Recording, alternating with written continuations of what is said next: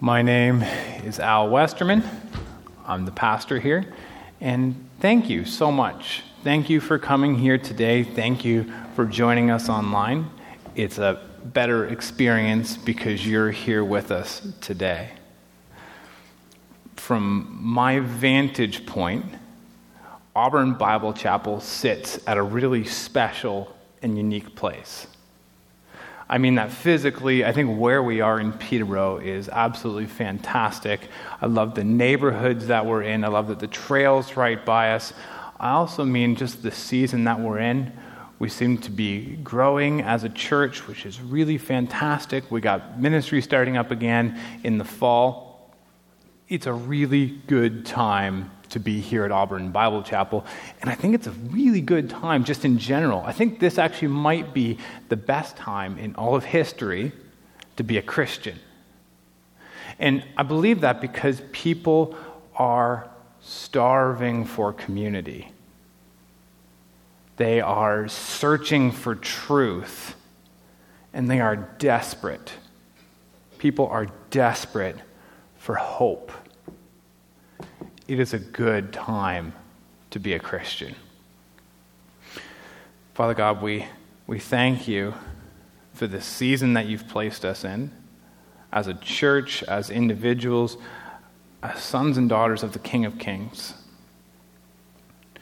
God, my prayer is today that we can realize what you have for us.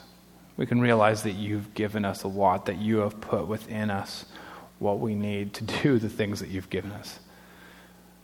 God, I pray that we can all walk out of this room later today feeling encouraged and equipped.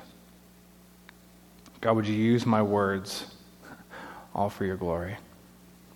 I pray this in your name. Amen. We are in a 2-week mini-series on the vision and mission of Auburn Bible Chapel. And last week, we talked about mission. Our mission is to invite people to know God personally, very good, and to participate in his plan to rescue the world from sin through his Son, Jesus. We had 4 points on this, and this is all in our mission statement. It says, discipleship begins with a personal relationship with God. That's the beginning of discipleship, is that we need to know him personally. And the way that we participate in God's plan to rescue the world from sin is by inviting other people. And we use the parable of the sower to illustrate that. We talked about how Jesus saves the world from sin. And we talked a little bit about sin and how sin is usually defined as missing the mark. That's what sin is. They say it's missing the mark. But I wanted to redefine it in a way as to not hitting the mark. I was talking to Amanda Volk after the sermon, and she's an archer, and she said, well, that's the whole point. That's the whole point of archery, is that you want to hit the mark. You don't let fear of missing the mark stop you from actually trying to hit the mark, because that's why we do this. And the 4th point was that it's always only all for Jesus. Now, how beautiful is it that the last song that we just sang really hit on that point, eh? Always only all for you. Always only all for my King. Isn't that beautiful? Today, we're going to be looking at the vision. So the vision is for our whole congregation to work together to see those outside the church come or return to faith. We're going to look at the parable of the talents, and we're going to look at the body of Christ. Now, the parable of the talents is found in Matthew 25, and if you're using a Pew Bible, that would be page 806. I see this as 3 logical steps. What we're talking about today, we're talking about 3 logical steps. The first one is a decision to use what you got. It's a decision to use what God has given you. We're using the parable of the talents to illustrate this. The second one is that we need to decide to join the team. The third step is the how-to. That's our ministry roadmap that we're going to conclude with. So we're in the parable of the talents, page 806 if you're using a Pew Bible, but it's Matthew 25. Matthew is the first book of the New Testament. Again, it will be like a man going on a journey who called his servants and entrusted his wealth to them. To one, he gave 5 bags of gold, to another 2 bags, and to another 1 bag, each according to his ability. Then he went on his journey. The man who had received 5 bags of gold went at once and put his money to work and gained 5 bags more. So also the one with 2 bags of gold gained 2 more. But the man who had received 1 bag went off, dug a hole in the ground, and hid his master's money. After a long time, the master of those servants returned and settled accounts with them. The man who had received 5 bags of gold brought out the other 5. Master, he said, you entrusted me with 5 bags of gold. See, I have gained 5 more. His master replied, well done, good and faithful servant. You have been faithful with a few things. I will put you in charge of many things. Come and share in your master's happiness. Share your master's happiness. The man with 2 bags of gold also came. Master, he said, you entrusted me with 2 bags of gold. See, I have gained 2 more. His master replied, well done, good and faithful servant. You have been faithful with a few things. I will put you in charge of many things. Come and share your master's happiness. Then the man who had received 1 bag of gold came. Master, he said, I knew that you are a hard man, harvesting where you had not sown and gathering where you had not scattered seed. So I was afraid, and I went out and I hid your gold in the ground. See, here is what belongs to you. His master replied, you wicked, lazy servant. You knew that I harvested where I had not sown and gathered where I had not scattered seed? Well, then you should have put my money away on deposit. In the ESV, it says, you should have invested the money with the bankers so that when I returned, I would have received it back with interest. So take the bag of gold from him and give it to the one who has 10 bags. For whoever has will be given more, and they will have an abundance. Whoever does not have, even what they have will be taken from them. And throw that worthless servant outside into the darkness where there will be weeping and gnashing of teeth. That's a story, isn't it? A lot of times we picture this almost like a ceremony where he's handing out the bags of gold at the beginning. And maybe it was, but it also sometimes gets seen as something that happens sequentially. First he gives it to one person, sometime later another person, then another. So imagine with me that you're the third person and that you receive this bag of gold. Oh, how wonderful.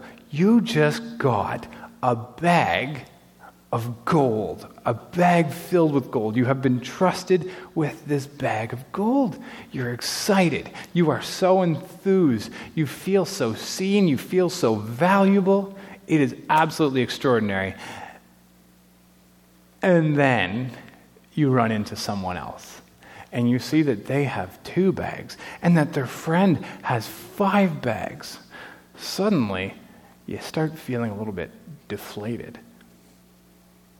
It's so true to our situations, isn't it?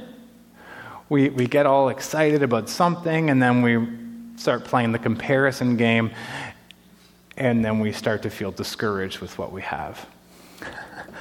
I'll admit, and I'll even share about it, I have this. I get this at times. I have a friend, some of you know him, he's even played music here in this church, Curtis Hartshorn.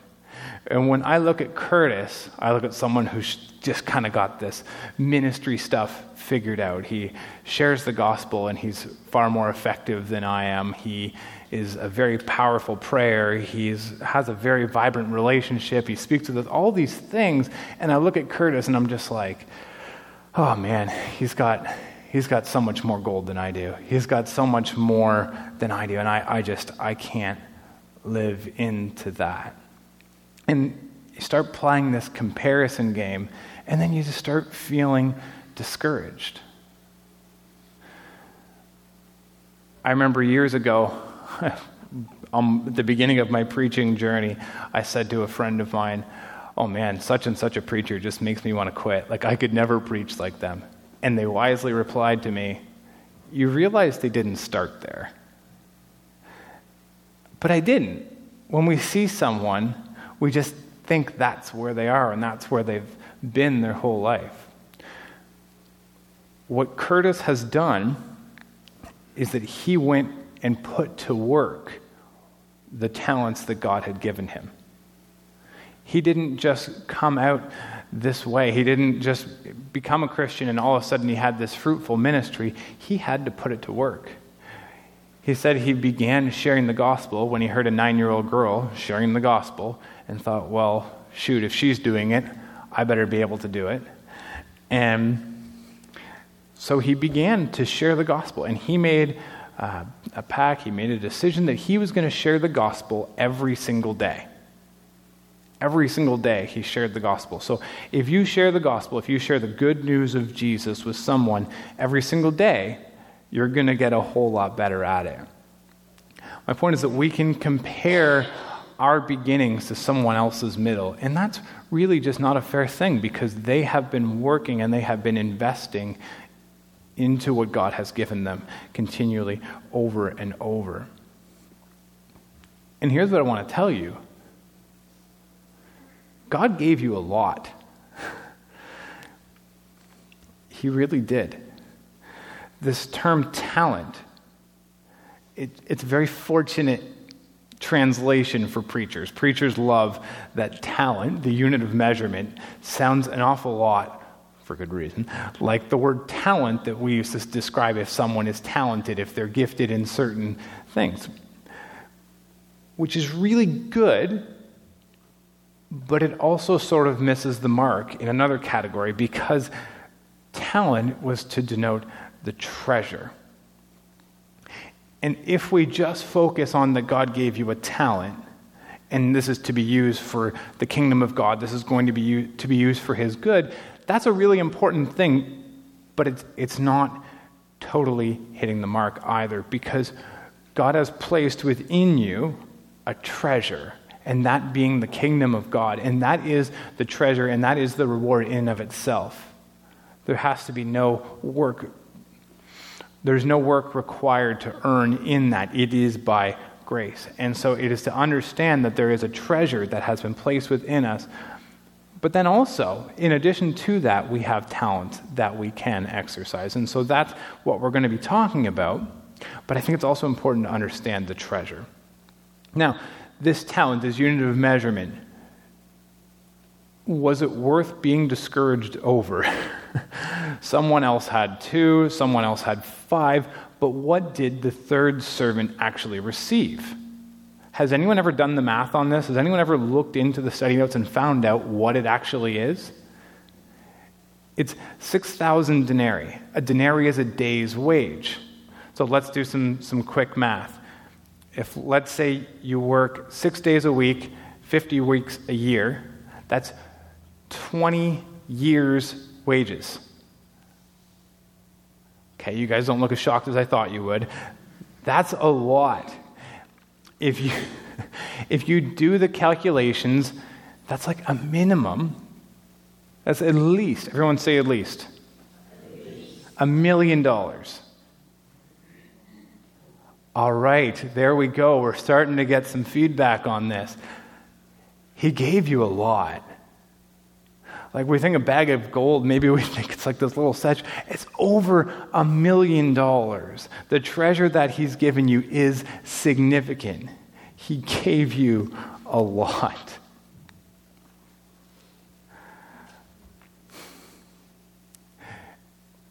What's important to remember is, to me, it doesn't matter if if you are a 1-bag, 2-bag, or 5-bag type of person, like whatever your talent level is, personally, I don't see myself as being overly talented. But I don't care. Because my goal, what God is requiring of me, is to invest what he has given to me and to get the maximum yield of returns on that. That's what matters, and that's what matters with us. It doesn't matter how talented or not talented you are. It matters what you do with it. Maybe the third servant felt discouraged because he started playing the comparison game. That's very possible. But what else could it be? So if you have your Bibles open in front of you still, look at verse 14. Take a look at the instructions that the master gave him. Do you see them there in 14? Okay, I'm seeing some confused faces. Well, we'll read it. Again, it will be like a man going on a journey who called his servants and entrusted his wealth to them. Okay, I don't see any instructions there. Okay, no. Okay, maybe I'm missing something out. So let's read 15 too. Let's just make sure.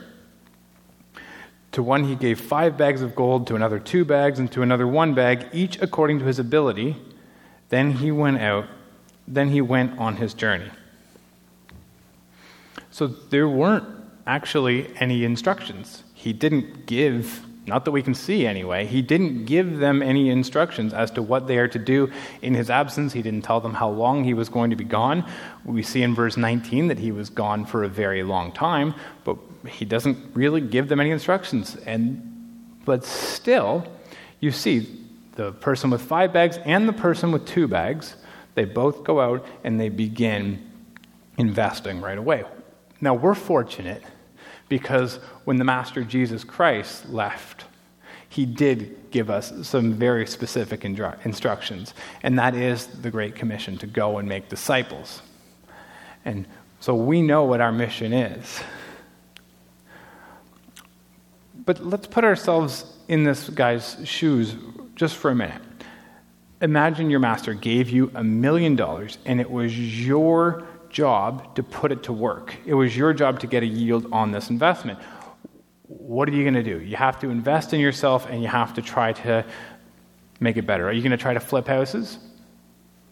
That can be scary. Because what if you don't have the skills necessary? Supplies cost a whole lot more.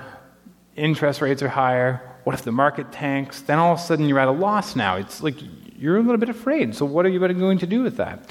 What if you tried to start a cafe? Peterborough already has a lot of cafes, so that might not be a great investment. What are you going to do to invest?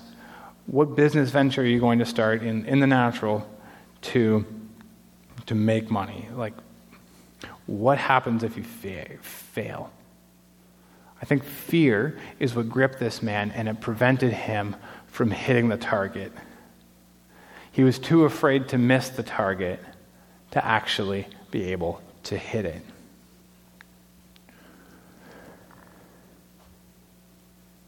What is very surprising to me, if you look at the text in verse 27, is that Jesus actually allows a concession.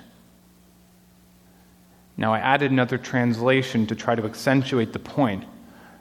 So maybe you picked up on it, but I don't know if you ever picked up on this. Jesus actually allows a concession in this. We're going to be talking about it a little bit more, but what he says in verse 27 is, well, then you should have put my money on deposit or invested it with the bankers so that when I returned, I would have received it back with interest.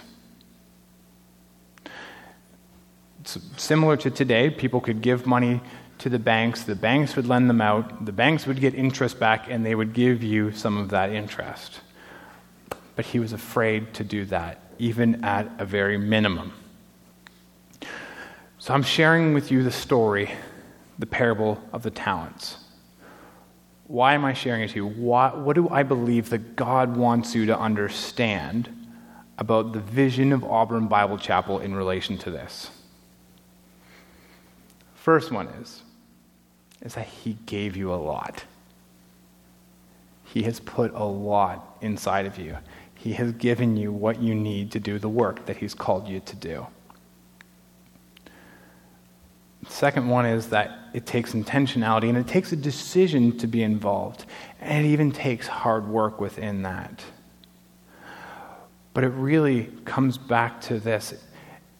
Do you want to mix metaphors, when the master comes, do you want to tell him, Lord, I was too afraid to miss the mark, so I didn't try to hit any bullseyes. I didn't try to hit the mark because I was too afraid to make those mistakes.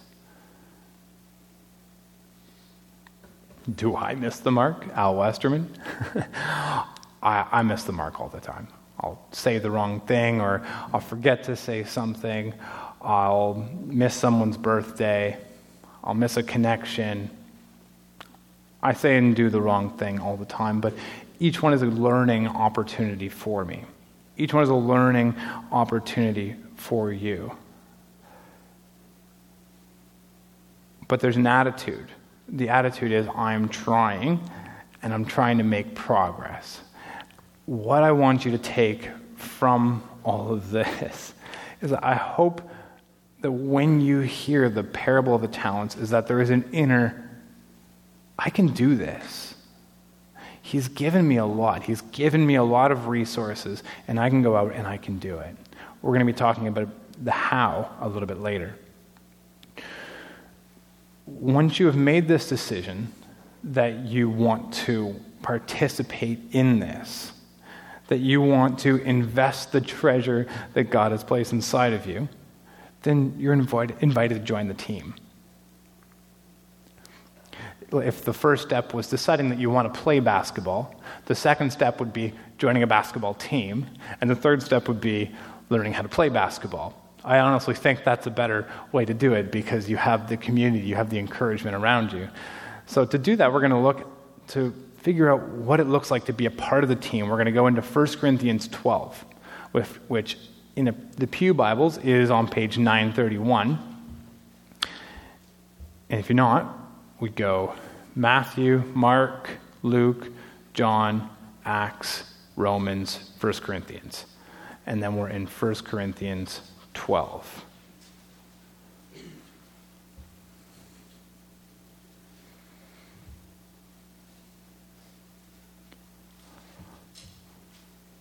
I think this is music to the Lord's ears. Hearing Bibles turning pages, it's music to his ears. It's beautiful. 1 Corinthians 12, verse 12. Just as a body, though one, has many parts, but all its many parts form one body, so it is with Christ. For we were all baptized by one Spirit, so as to form one body, whether Jews or Gentiles, slaves or free. And we were all given the one Spirit to drink. Even so, the body is not made up of one part, but of many. But if the foot should say, because I'm not a hand, I do not belong to the body, it would not for that reason stop being a part of the body. And if the ear should say, because I'm not an eye, I do not belong to the body, it would not for that reason stop being a part of the body. If the whole body were an eye, where would the sense of hearing be? If the whole body were an ear, where would the sense of smell be?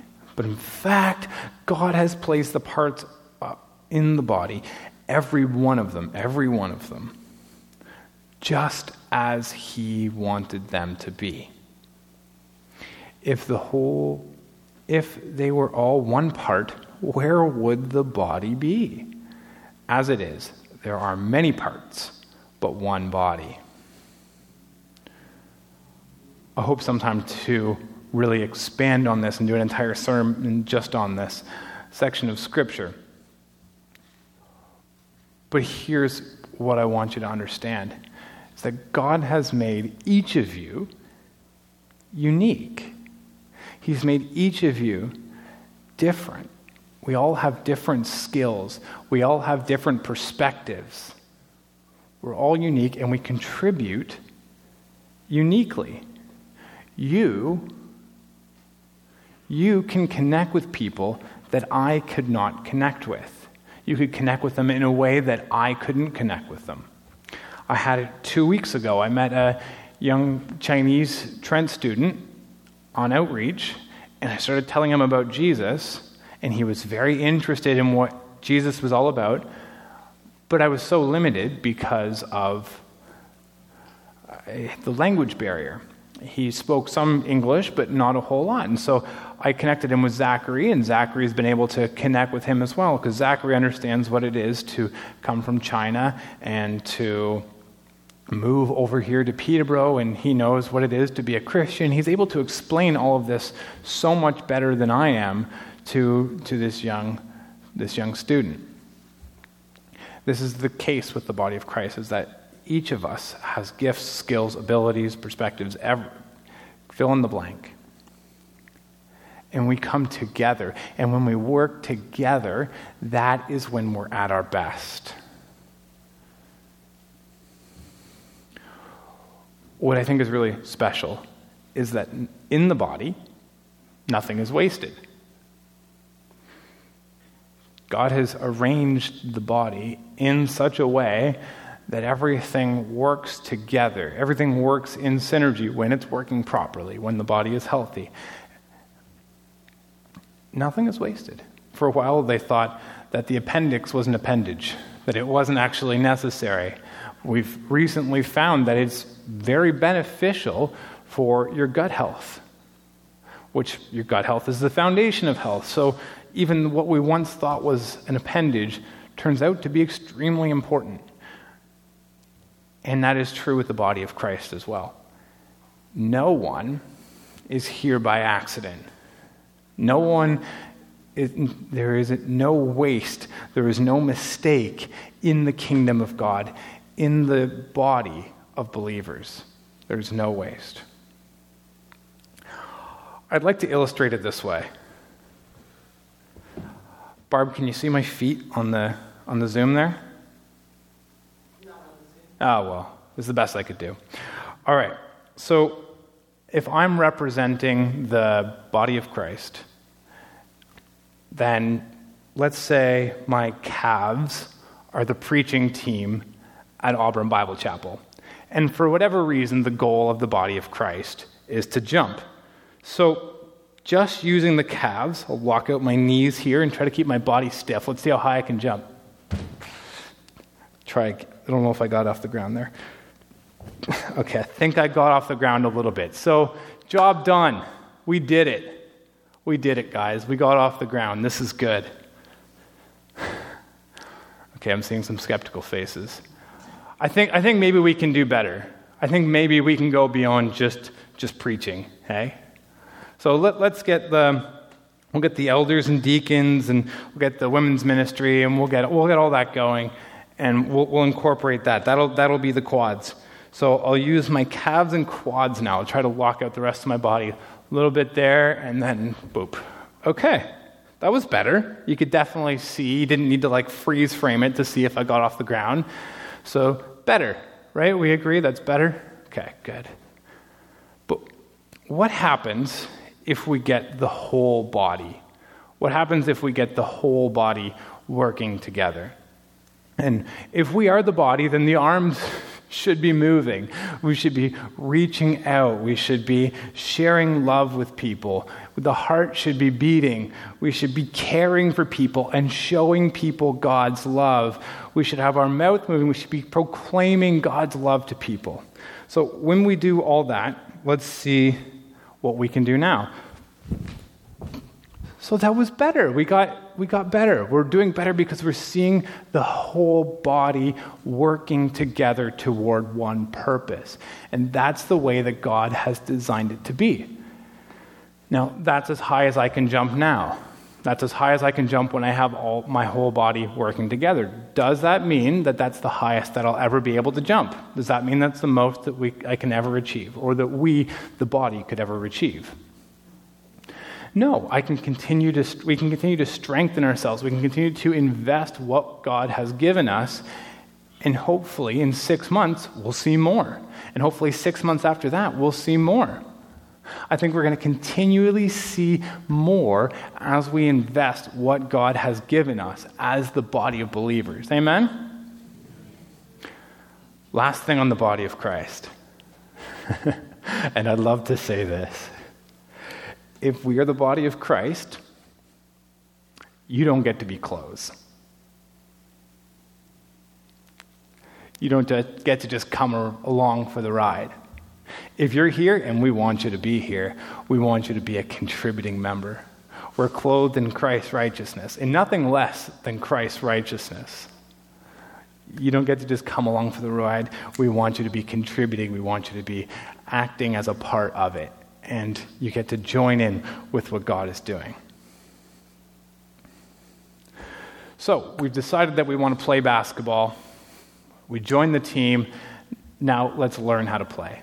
Let's look at Auburn Bible Chapel's ministry roadmap. Now, we have this on paper, so if I'm going through any of this too fast, we have Auburn's ministry roadmap on paper. You can ask and we can get you a copy of it. Our ministry roadmap is to cultivate a loving and welcoming community for all who come into our midst. Oh, serious? I'm already at time, aren't I? Oh, boy. That's a problem. I'm going to have to. I can't just stop now.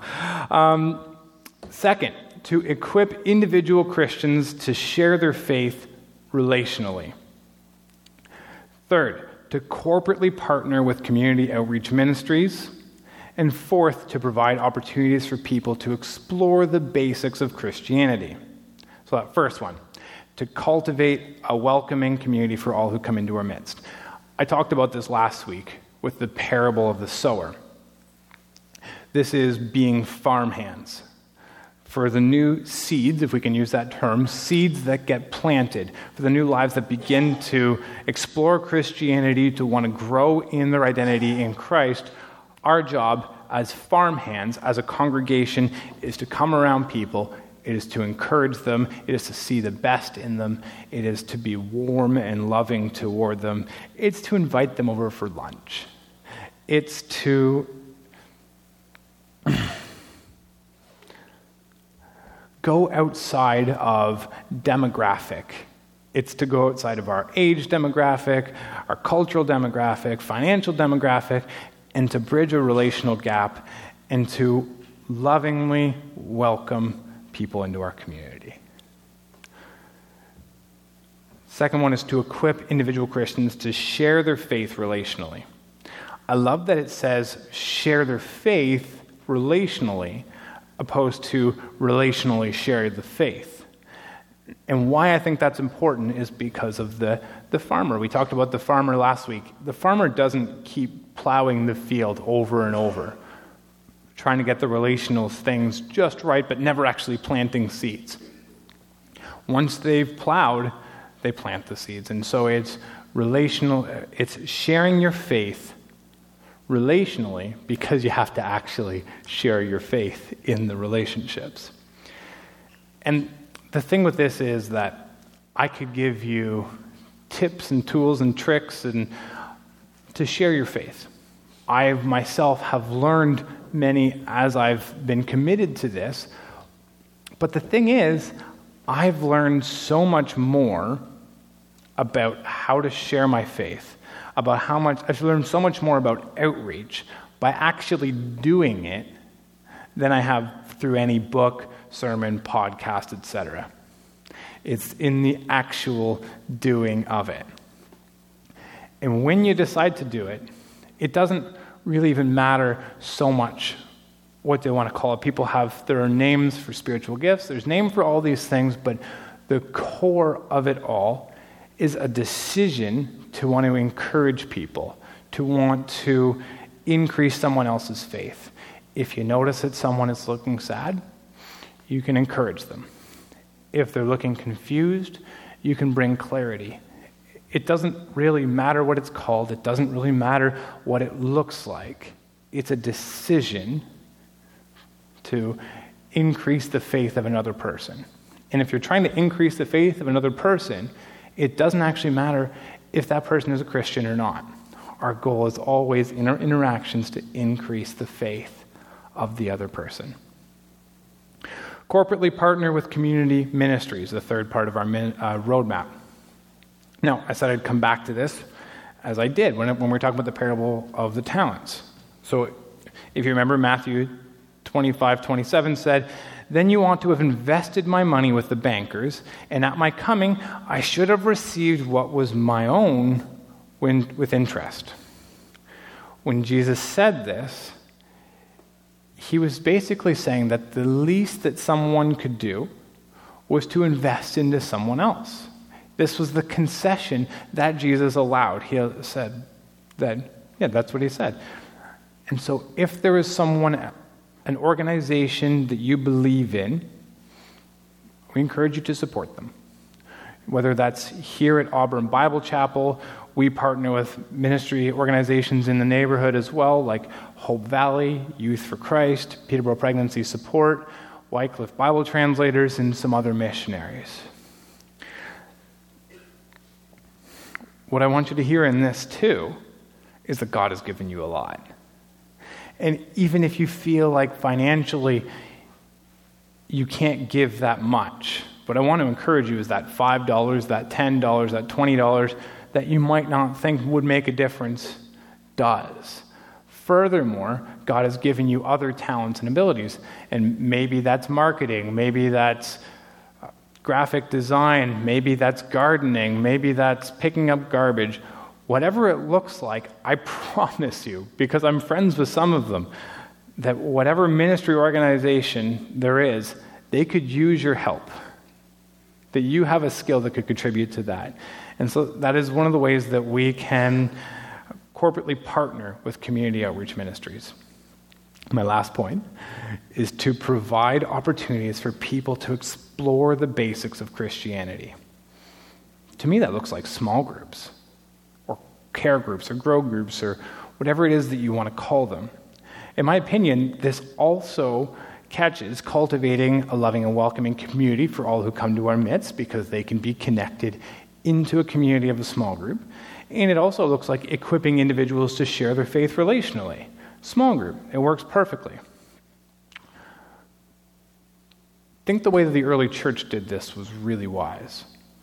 In Acts 2:42, it says that they devoted themselves to the apostles' teaching, to fellowship, to the breaking of bread and prayer. Breaking of bread can seem odd that it's in there, doesn't it? It can seem kind of weird because you have teaching and prayer and community, and it's like, how does the breaking of bread fit into this? But it doesn't. It's actually really profound. I believe it is anyway. This was essentially the Lord's Supper. They called it a love feast, and to the best of my knowledge, it was a potluck. There is something special that happens when we eat a meal together. When we share a meal together, it's special. The early church knew this. Now you know this. Now, is it necessary? Is it necessary for a small group to have a meal together? No, but I believe it's ideal. Fellowship. Fellowship is what we've been talking about, right? It's connections, and it's going outside of your demographic to do it. God designed us for community, and the world around us is hungry for community. Prayer is the lifeblood. It is the breath. As prayer is necessary, as breath is necessary for the body to live, prayer is necessary for any ministry to exist. And the apostles' teaching. And we can expand this to the whole of Scripture and then the teachings of Scripture as well. So for our modern context, this could be like an established Bible study. And what this could look like is a model that I've been proposing is the 3/3 model. Now, I'll go through this briefly, but there is a lot of information here, and there will be a handout next week if you want more information on what the 3/3 Bible study method looks like. So there are 3/3. The first thing that I would recommend we do is we come together for a meal. Amen? Amen. And then we look back. So that's the first third. Look back. You look back at the past week or two. You look back at God's faithfulness, stories of God's faithfulness, and you also look back at our own obedience. How are we obedient to what God called us to in the past week? So look back, look up. This is the Bible study section where you're either looking at a Bible study that's been written by someone, or you go into the Bible yourself and you look at a section of Scripture. Then you ask, what does this say about God? What does this say about me or the world around me? And is there a command to obey or a model to follow? So that's the second third. The second third is to look up. The third third is to look ahead. And this is where you cast, you dream, you look forward, and you decide to say, based off today's Scripture, what is God asking me to do? Or what is He asking me to stop doing? Or what is He asking me to believe differently? That works really well, whether you're doing an established Bible study or a scriptural Bible study. I think it's very important for us to have the 3-third model where we remember to look back at how God has been faithful and we've been obedient. We look up to hear what God has to say, and we plan a path forward. I want to encourage you to do this because people are starving for community. There are people who won't necessarily come to church at this point, but they'll come to your house. They'll come to your house for a dinner. Don't bait and switch them. Don't pretend that they're just coming for dinner and then, oh, surprise, we're doing a Bible study. Let them know what it's about. But I think you'll find that people are genuinely interested in what you have to say. This is a very powerful relational tool to connect with people on an ongoing basis, to share our faith relationally, to cultivate community. This is a powerful way that we can have the whole team going at it. Again, I know I threw a lot out at you today, but I hope that you leave feeling encouraged. I hope you leave feeling like I can make a difference. I hope you leave knowing that God has placed a treasure inside of you and that matters. God has crafted you special and unique, and there are people that only you can connect with. Let's pray.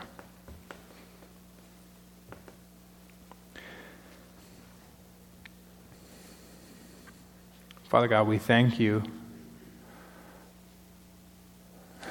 that you have hidden this treasure in jars of clay. That even though at times we may feel frail,